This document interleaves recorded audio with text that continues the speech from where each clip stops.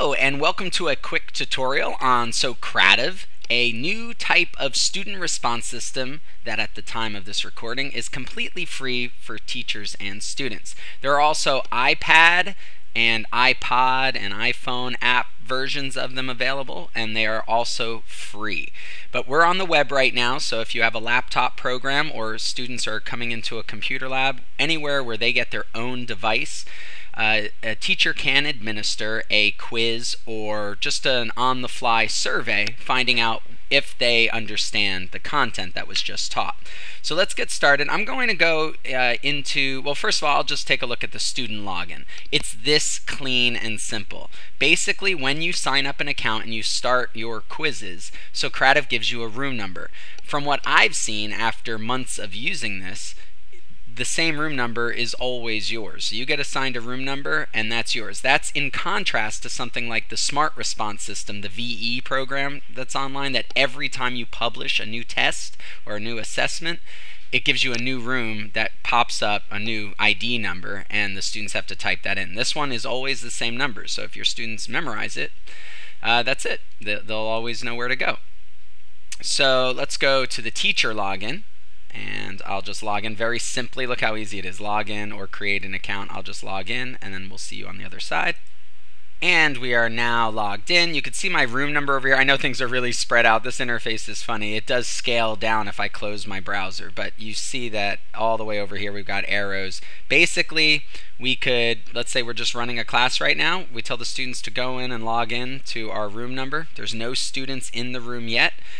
I could just give a multiple choice single question activity on the fly. This would be considered the on the fly questions. I just taught something. I want to see if people really understand it. So I just call out a question and maybe I'll say a true and false question out loud.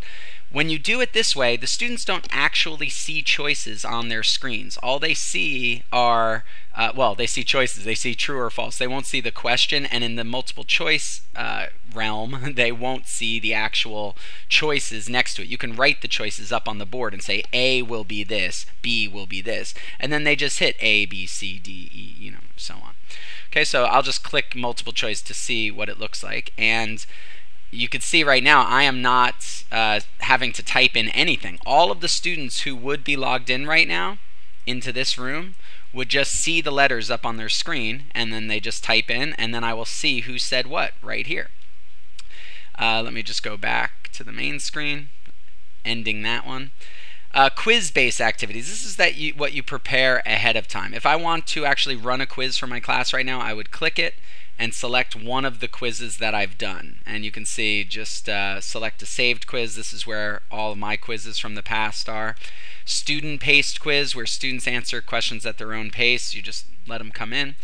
And then the teacher-paced quiz. By the way, the most common one to start is you select a saved quiz and then you hit student-paced quiz, and then they just take it at their own pace. This is one where you would advance each question at your own pace. So the most common is just student pace, just as if you were handing out a sheet to the class.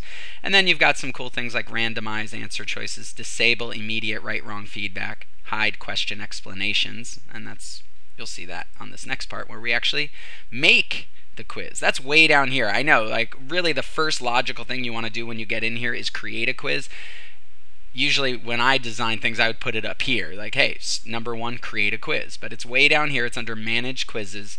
And I see why they've done that, because after you've created a few quizzes, you just want to get right to it. So these are the ones you'd actually use more often. This is rare that you'd actually manage quizzes. So let me click manage quizzes, and you'll see how easy it is to create a quiz. We'll just create a quiz.